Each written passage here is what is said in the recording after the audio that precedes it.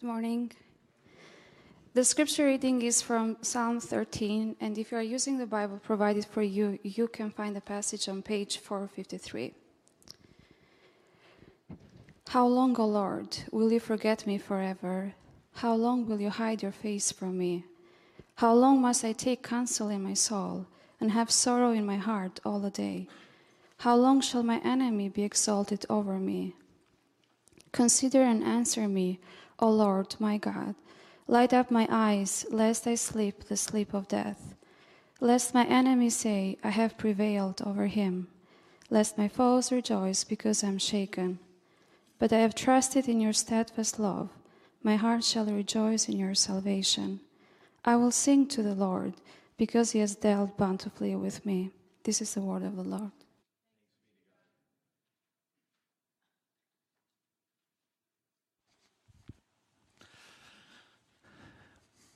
Thank you, Volta, for reading that. We're reading a psalm of lament before each of our sermons on this series from Lamentations. This is the last one, the Lamentations 5. So go over to page 690 if you're using one of the Bibles provided for you there. This is Lamentations 5 will be our sermon text for today. It was 2002. My wife and I had just been married, and I was a youth pastor at a church, and we'd got a new pastor not too awful long beforehand. Got married, came home, and I asked the pastor how things were going because I was gone for a couple weeks because of the honeymoon and stuff. And he said, things are going okay. There's a little bit of a kind of a negative thing going on right now with some people, but we're working through it. And I said, okay. And this was while we were, because he was the one who married us, and so he was there with us. And then so I get back from the honeymoon, and it blew up. The situation just absolutely blew up. Kind of took us all by surprise. Long story short, there was a very, very painful church split that we went through. I've told part of this story before, I know, but we got home.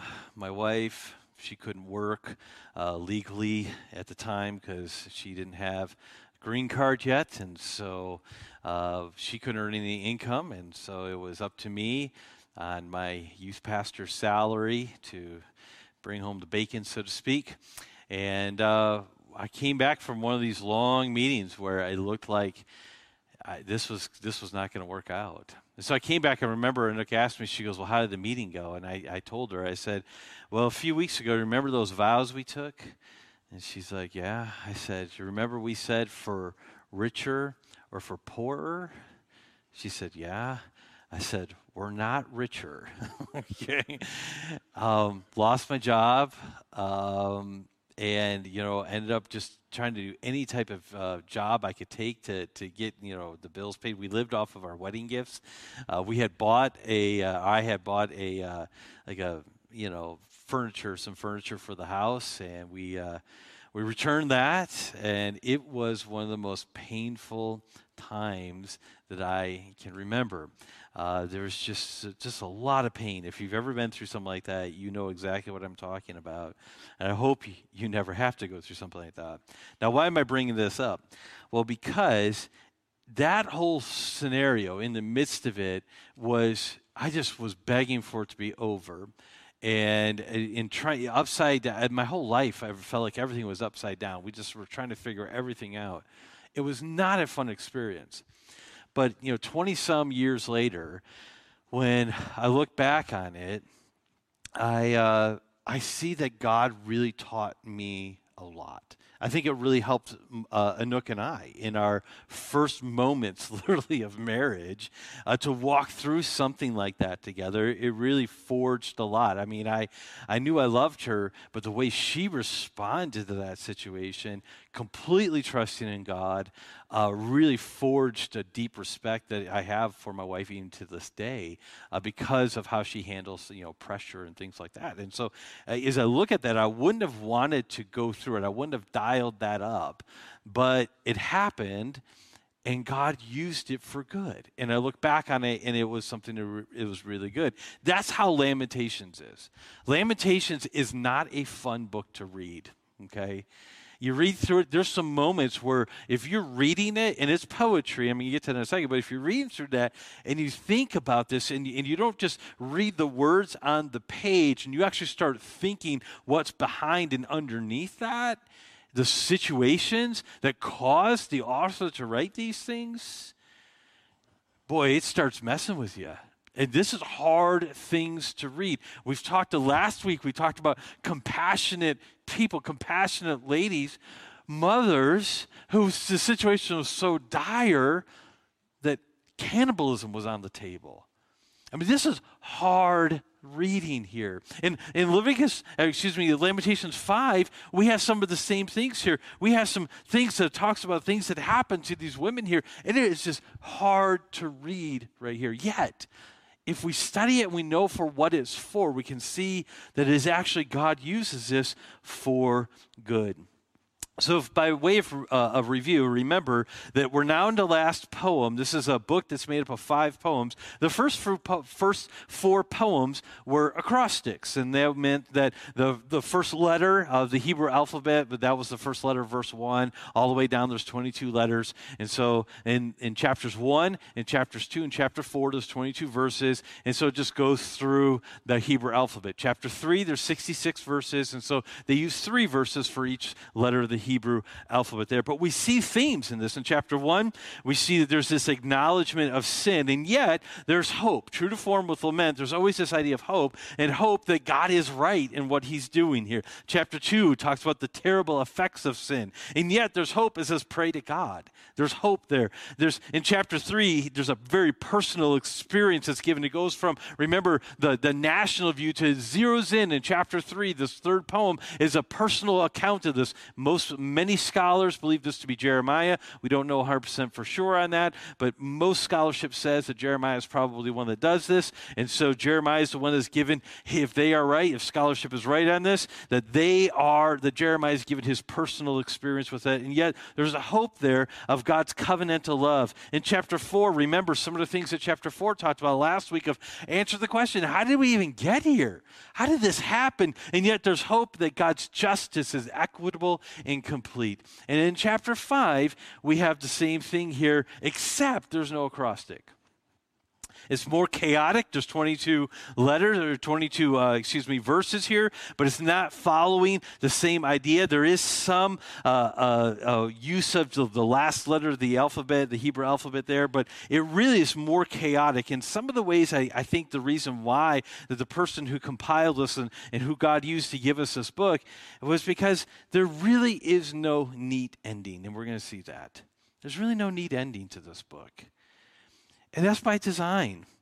And what we really have in this chapter, where we're going to unpack for the next few minutes here, is really 2 urgent pleas, 2 desperate requests that are given to the God of heaven. And so that's what we're going to look at here in chapter 5 of Lamentations. But let me pause, ask God's blessing as we begin to unpack this in a more detailed way. Let me pray. Father, whenever we open your word, we want to depend on you for your Spirit to illuminate our hearts, God. Illuminate our minds. Lord, may we see what you have for us here. And as I have the wonderful privilege to stand in front of my brothers and sisters and friends here, Lord, I just pray, God, I pray that I would be able to communicate in a way that is led by your Spirit, God. And it is accurate to the text, and it's helpful for all those who are listening, first and foremost, my own soul. So thank you. Thank you for what you're doing here with this book. And Lord, I pray that I would honor you in how I speak about this. Remove distractions, we pray, and we just pray that we be able to give full attention to your word here. In Christ's name I do pray. Amen.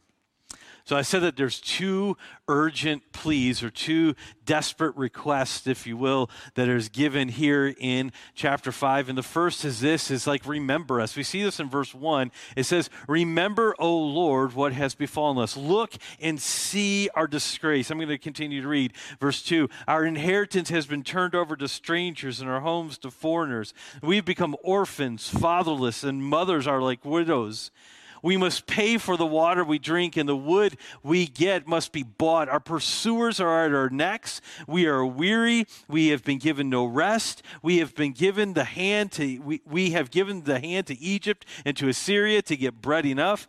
Our fathers sinned and are no more, and we bear their iniquities. Slaves rule over us. There is none to deliver us from their hand. We get our bread at the peril of our lives because of the sword in the wilderness. Our skin is hot as oven with the burning heat of famine. Women are raped in Zion, young women in the towns of Judah. Princes are hung up by their hands. No respect is shown to the elders. Young men are compelled to grind at the mill, and boys stagger under loads of wood. The old men have left the city gate, and the young men their music. The joy of our hearts has ceased. Our dancing has been turned to mourning. The crown has fallen from our head. Woe to us, for we have sinned. For this our heart has become sick. For these things our eyes have grown dim. For Mount Zion, which lies desolate, jackals prowl over it. But you, O Lord, reign forever. Your throne endures to all generations. Why do you forget us forever? Why do you forsake us for so many days? Restore us to yourself, O Lord, that we may be restored. Renew our days of old, unless you have utterly rejected us and you remain exceedingly angry with us. There is a lot of emotion packed in those 22 verses, is there not? And here he begins with that first cry of, remember us. Now, one of the things I want to mention about this prayer is that, first of all, is that this idea of when we pray to God, it's really based on some assumptions. And the first assumption is that there's an assumption that God is listening. If you're praying to God, there's an assumption that God is listening to you and can hear you. And the second assumption is that God cares. And so if you're talking to God, first of all, we're assuming, okay, he's listening, he cares. And then the third assumption is that he can actually do something about it. And this is what we have underneath this cry, this desperate prayer by this person who is capturing the nation's response to what was going on here. Because remember, by way of review, this is the response to when Babylon came in and overthrew the city of Jerusalem. God raised up Nebuchadnezzar to do this. And so overthrow the city of Jerusalem, the temple's destroyed. This is a terrible event, 586 BC. And this is the response to this. This is what Jeremiah had prophesied in his book, Jeremiah. He had talked about this and he had warned about this. For 23 years, we talked about how he just preached and preached and preached and warned people over 4 different kings and said, please turn back. And they did not. And yet here, at the end of this, in the midst of judgment, we have someone that's saying, remember us. They believed that God was still listening. They believed that he cared. And they believed that he could do something. You see, that's the place where we need to be. No matter how bad circumstances get, we must never forget the fact that God is listening. And we can go to him in prayer. How many times, though, is prayer a second or third on the priority list? One of the things that I've shared this document with you before, it's like every year or so, I give out a document with the teens of our church and say, these are some of the things that we want every teenager to know before they graduate high school here. And one of them is that prayer is a first option priority, that we pray first. And this is what this person is doing here. He's modeling this for us, is that even in the midst of terrible circumstances, instead of trying to figure things out himself, because God had brought him to a place where he realized he just couldn't, But God's listening still. God cares, and that God is able to do something about it. So that's what's underneath this. But this is an interesting prayer when it says, remember, O Lord, what has befallen us. Hey, one of the things we know about God is that he's all-powerful, right? Omnipotent, okay? We know he's omnipresent. He's everywhere, right? And then he's omniscient, right? What does omniscient mean? All-knowing. So if someone's praying to God who is all-knowing, why is he saying, remember? You ever consider that?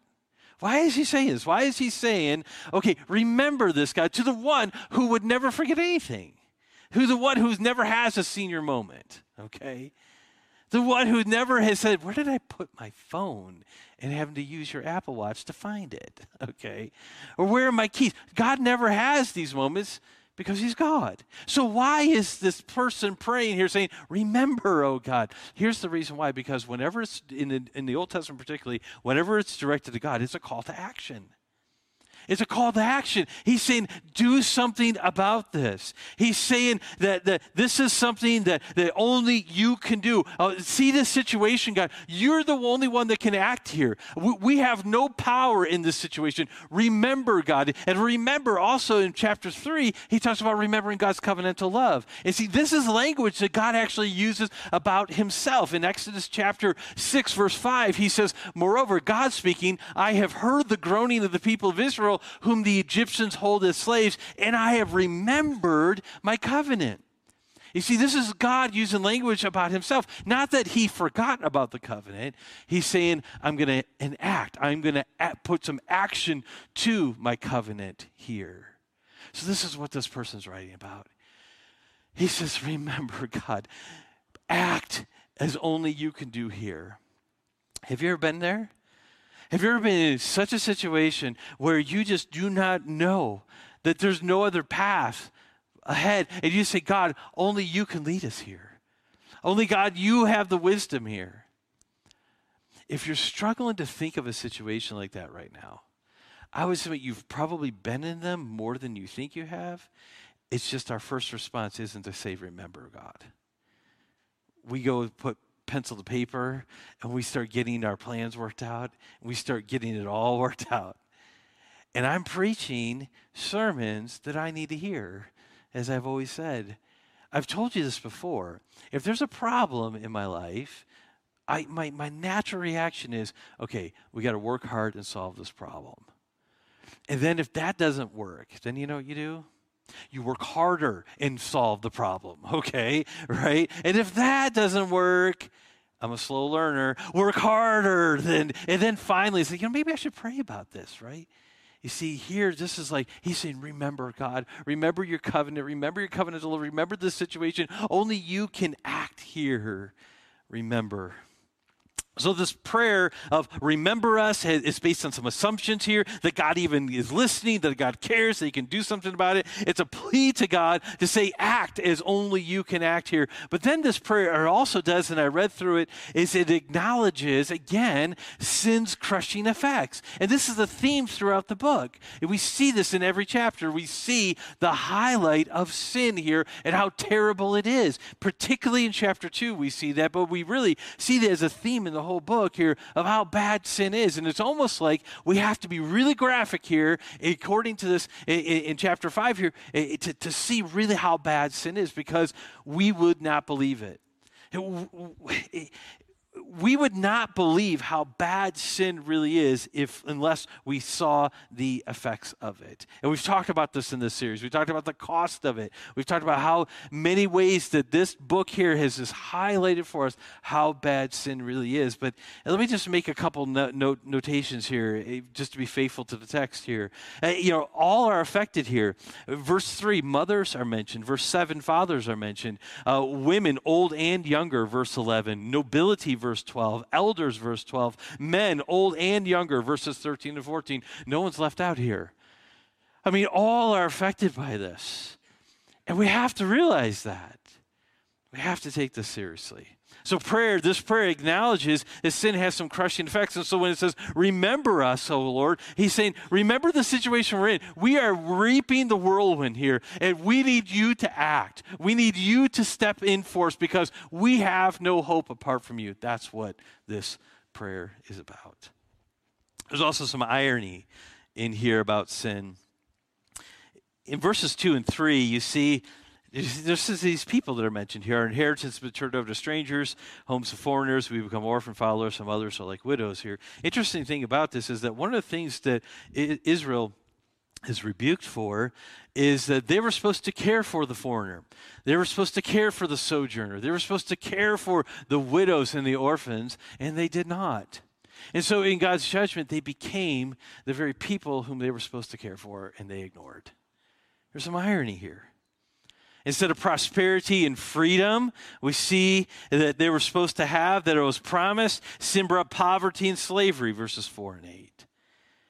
This poverty talks about we have to pay for the water we drink, wood that must be bought. In their prosperous years, they had all these things. And these were just things that were free to society. Water, you didn't have to pay for it because it was free. But when they're in the oppression, they had to pay for even the basic necessities of life. And slavery instead of freedom. Instead of sin being a private choice, sin impacts generations. Verse 7, there's an irony of this, of we think about it, this is only going to affect me, but yet it impacts so many other people. We've talked about that before in this series. Instead of happiness, sin brings misery, verses 15 through 17. We see this. Instead of being manageable, sin is only satisfied with complete destruction. Verses 11 through 14, you just see this of how that this is, instead of saying, okay, I can manage this or it's not that big of a deal, it is like a cancer that grows and grows and grows and is not satisfied until death happens. That's what sin is. And yet, we don't take it seriously. This is what this remember prayer is about. Remember the situation. We are reaping this, and God, you need to be a God. I believe that you're a God who's listening. I believe it is a God who cares. I believe you're a God who can do something about this. Remember us. The more I think about it, and the more I study this, the more I think this should be a prayer that should be on our lips far more often than it actually is. But we get comfortable day-to-day life, and things seem to be going well, and we're not really concerned about all these effects that sin has in our lives. But I just have to tell you, one of the things about Lamentations is it says, please, please be serious about sin in your life. The ironies of sin. So the prayer, remember us, is a plea to God to act because he is the only one who can actually help, even though we often try to figure it out ourselves. Do something, verse 1, is basically what is said here. And then verse 20, when it says, why do you forget us forever? Why do you forsake us for so many days? He's pleading to him, saying, please continue to remember us. This is really a dependence on God, a dependence that causes us to cry out, remember us.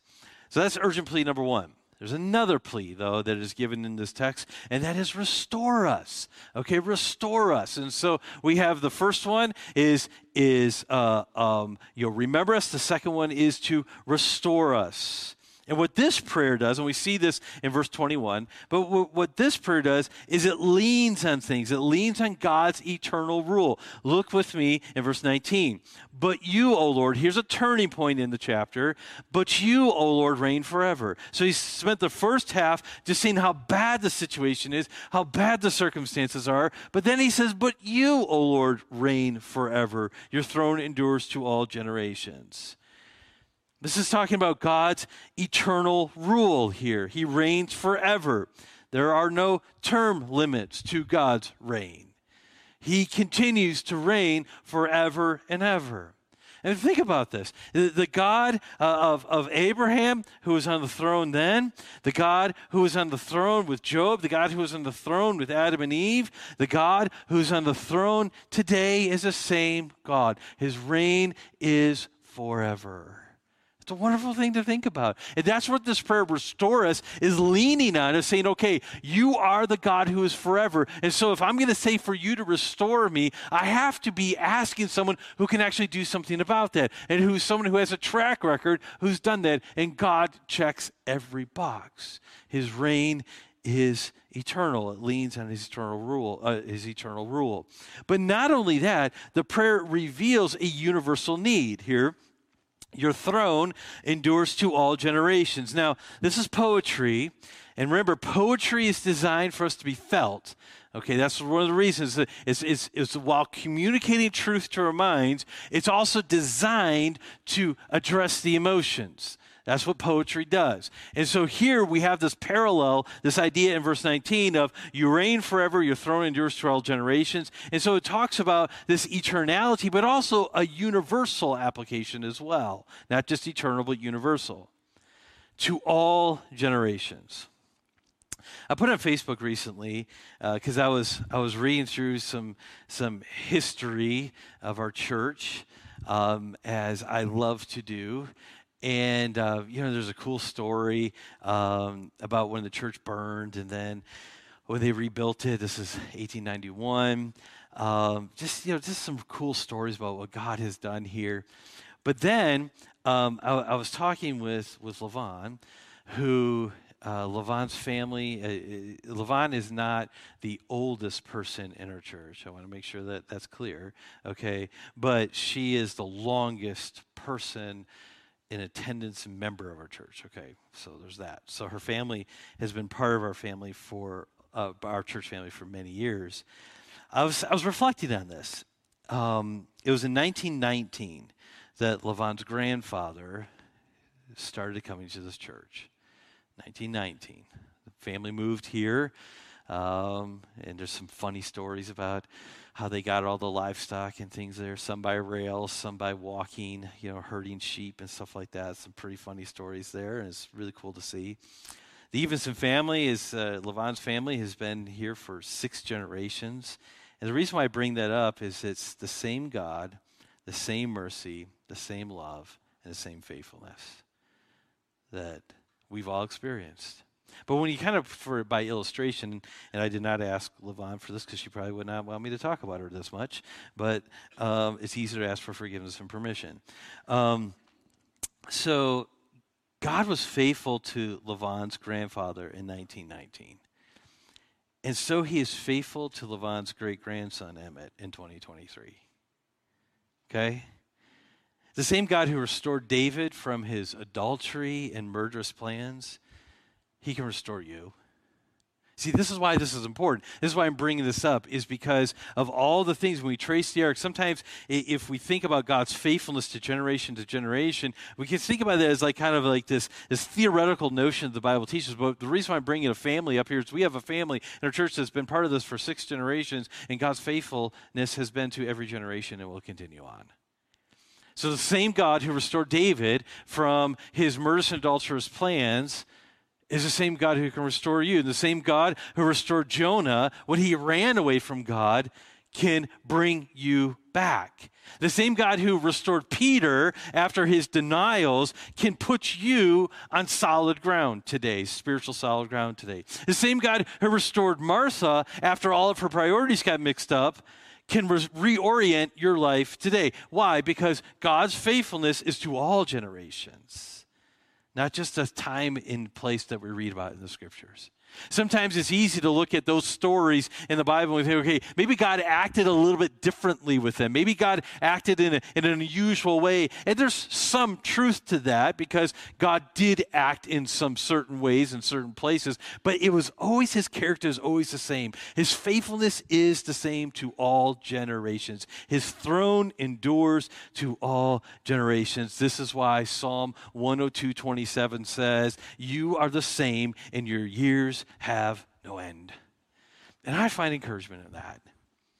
So that's why I can cry out to God, restore me. Because he has a track record of restoring generation after generation after generation. Restore me. It's a beautiful prayer. This is why we cry out. It's a universal need. But really what this does is it also highlights a difference between regret and repentance. Because we see repentance in this book here. Plenty of people regret their decisions simply because they don't like the consequences. But here, when we say restore us to yourself, this is a repentant prayer. This is not someone who is just saying, we just don't want the bad circumstances anymore. How do I know that? Because the prayer is not restore the glory to our city, restore the glory to the temple, restore our prosperity. That's not what the prayer is. The prayer here is restore us where? To yourself. It's the relationship with God that is most important above all else. That is the prayer of a repentant person instead of just someone who has regret because of the circumstances. 2 Corinthians chapter 7 says, for godly grief produces a repentance that leads to salvation without regret, whereas worldly grief produces death. So there is a difference. People can be very sorry because of the situation they find themselves in, because of their choices have led to very unfortunate circumstances, and they just don't like that, and so they're very sorry because of the situation that they find themselves in. But there's really not true repentance about what led them into that. Hear this, restore us to yourself, O Lord, that we may be restored, verse 21, is the prayer of someone who says, I repent of my sin, and I need you to restore me to yourself. Repentance is a clear acknowledgement of sin. We see that in verse 7. Our fathers have sinned and are no more. We bear their iniquities. We see it in verse 16. It says, the crown has fallen from our head. Woe to us, for we have sinned. There's a clear acknowledgement of sin. And every poem, by the way, in this book has a clear acknowledgement of sin. In verse 1, verse 18, 2, verse 14, 3, chapter 3, 42, and then 4, 13. In every poem, in the ones I just gave you in 5, in every one, there's a clear acknowledgement of sin, and it's a beautiful story of repentance. So embracing God as our greatest good and his glory must be our highest aim. That's what restore us to yourself is. Embracing God as our greatest good and his glory as our highest aim, that is captured in restore us to yourself, O God. If you have everything except God, if you have everything else except God, you're actually nothing. You actually have nothing. There's an author that wrote about this, and in one of the books that he wrote, he was writing about all the different things. He says, if you could have heaven and all the glories of heaven, you could have the streets of gold, you could have the food without the calories, you could have, all the wonderful weather, you could have all the things that when you think of what heaven, the perfection of heaven would be like. If you could have all of that, everything is there except God isn't there. Would you be satisfied with that? That's the question here. But here it says, restore us to yourself.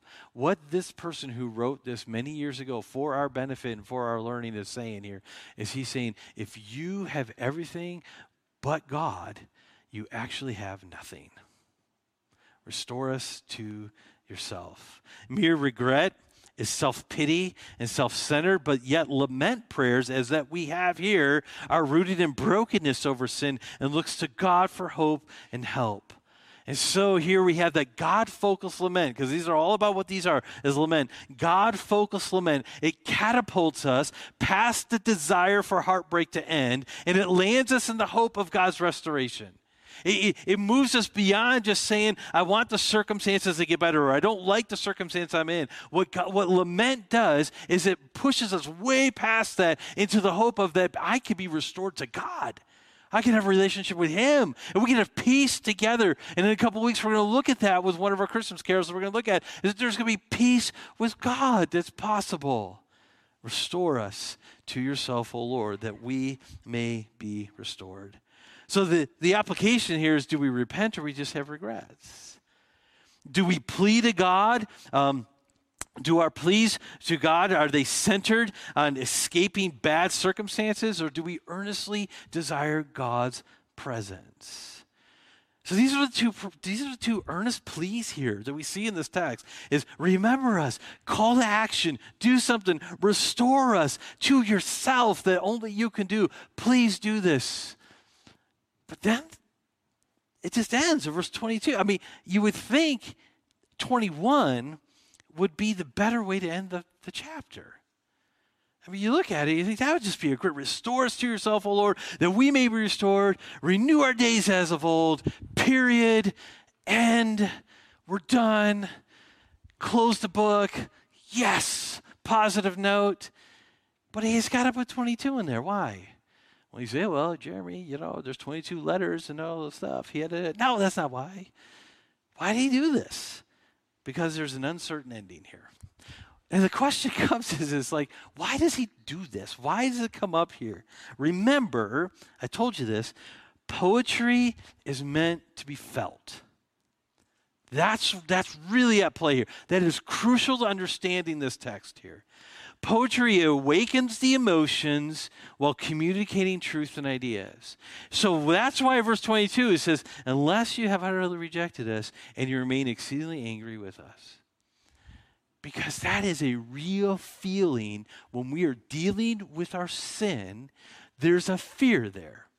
There's a fear that says, have I gone too far? God, are you really going to keep your promise here?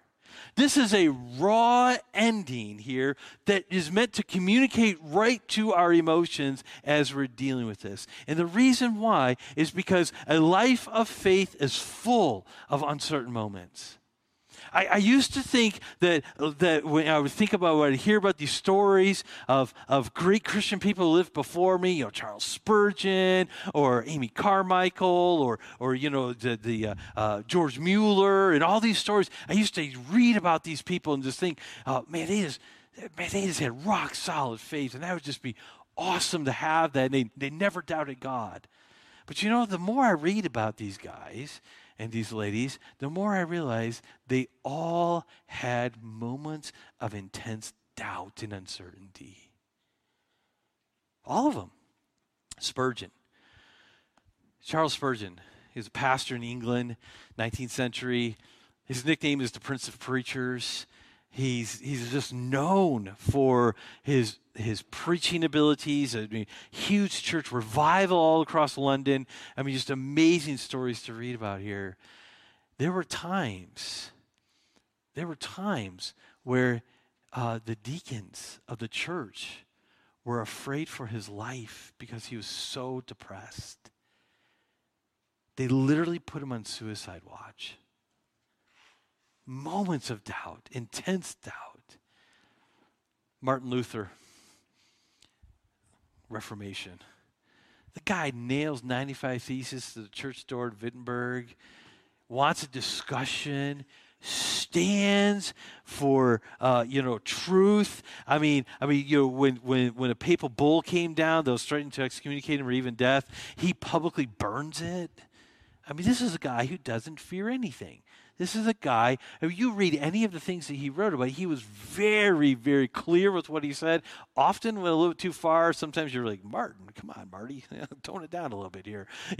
But he was very bold. Yet, you read Katie's biography, his wife's biography, you read about her, and she tells stories of how she had a locksmith come in and take the door off of his study because he would seclude himself for so long into depression. She hired a locksmith, said, nope, door's coming off. One time, Katie tells a story where she got on, put black clothes, morning clothes on, put a stool in the center of the room and sat on the stool. Didn't say anything. Martin walks by and says, what's going on? She says, it's terrible. It's just absolutely terrible. He's dead. Martin says, who? Who's dead? She says, God. God is dead. Martin says, what are you talking about? That's blasphemous. She goes, the way you've been acting, I assumed that he had died, and I went to join the mourning.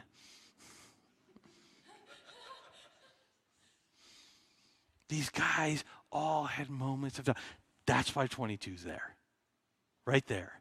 Who says the Bible's not personal? Who says the Bible doesn't speak to you right where you're at? You see, this is what's happening here, is that The life of faith is full of uncertain moments. Sometimes we just don't feel the peace of salvation. And that this is raw emotion that's happening here. I love when Tim Keller tells the story about how he moved to New York City. And he talks about that they were starting this church in New York City. This was years ago. And of course, everyone told him that it was a fool's errand and that he shouldn't do this. And so he and his wife and his 2 kids that were younger at the time, they moved to New York City and they're starting this church here. And people would ask him, he tells the story years later, people would ask him all the time, they're like, well, what led you to that move? Did you just have this overwhelming peace of God that this is what you're supposed to do? I love what Keller said. He says, no, I didn't have peace. I was scared out of my mind. He goes, but I believe that's what God wanted me to do, and I had to cling to that promise, but I was scared. See, that's why this verse is here. It's to remind us that, yes, there are moments that a life of faith is full of uncertain moments. But again, you wish that there was something that we could end the story. But yes, we can know the rest of the story here. There is a way to know the end of the story here. A lot of it is going back to chapter 3 and verse 21, where it talks about, but this I call to mind, and therefore I have hope. The steadfast love of the Lord never ceases. His mercies never come to an end. They are new every morning. Great is your faithfulness. The Lord is my portion, says my soul, therefore I will hope in him. The Lord is good to those who wait for him, to the soul who seeks him. It is good that one should wait quietly for the salvation of the Lord. It is good for a man that he bear the yoke in his youth. So a lot of understanding what happens after chapter 5, verse 22 goes back. We need to go back to chapter 3, verse 21 and following. But more than that, the Bible has a consistent message that answers this question. Unless you've utterly rejected me. Luke chapter 15. There's a story in Luke chapter 15 about a man who had 2 sons. The one son went to his father, the younger, says, I want you to give me my inheritance now. Give it to me now. Essentially, he was saying, Dad, I wish you were dead. You are more value to me dead than you are alive, is what he's saying there.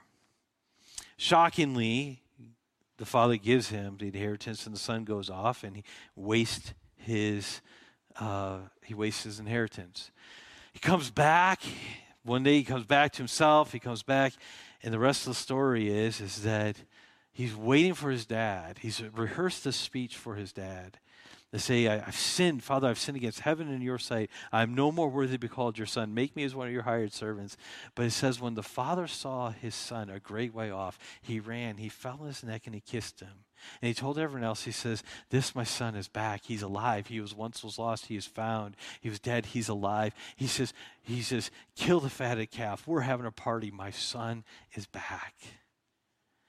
We want to know the answer that comes after 22. It's Luke 15. It's Luke 15. I love Philip Yancey's book, What's So Amazing About Grace. He says this, and he gives a version of that story. I'm going to read part of it to you. In Yancey's version, he retells it as a young woman who leaves behind what she sees as her overly restrictive parents to explore freedom. He sets the scenario that she grew up in Traverse City, Michigan, and she travels down to Detroit. She eventually realizes the depravity and emptiness of her new life, and so she resolves to return home. Yancey gets into a lot more details. I won't get into it, but it does paint the picture very well of the life that she found in Detroit. She calls home 3 times. 3 times there's no answer. On the final call, she leaves a voicemail. Dad, Mom, it's me. I was wondering about maybe coming home. I'm catching a bus up your way, and it'll get there about midnight tomorrow. If you're not there, well, I guess I'll just stay on the bus until it hits Canada. It takes about 7 hours for a bus to get from Detroit to Traverse City with all the stops in between. And soon after departure, she begins to wonder if she's made a mistake. What if her parents were out of town and didn't get the message? As she worried about whether her parents received the message, she rehearsed a speech, just in case. Dad, I'm sorry. I know I was wrong. It's not your fault. It's all mine. Dad, can you forgive me? She said the words over and over, and her throat tightens even as she rehearses them. She hasn't apologized to anyone for years. The bus finally arrives, at the terminal in Traverse City. The driver announced the bus would be there for 15 minutes before leaving for the next stop. Yancey writes, 15 minutes to decide her life. She walks into the terminal not knowing what to expect, and not one of the 1,000 scenes that have played out in her mind prepares her for what she sees. There in the concrete walls and plastic chairs, bus terminal in Traverse City, Michigan, stands a group of 40 brothers and sisters and great uncles and great aunts and uncles and cousins and a grandmother and a great-grandmother to boot. They're all wearing ridiculously looking party hats and blowing noisemakers, and taped across the wall of the terminal is a banner that reads, "Welcome home." Out of the crowd of the well-wishers breaks her dad. She stares through the tears quivering in her eyes like hot mercury and begins her memorized speech. "Dad, I am sorry, I know." And he interrupts. He says, "Hush, child, you're late for the party."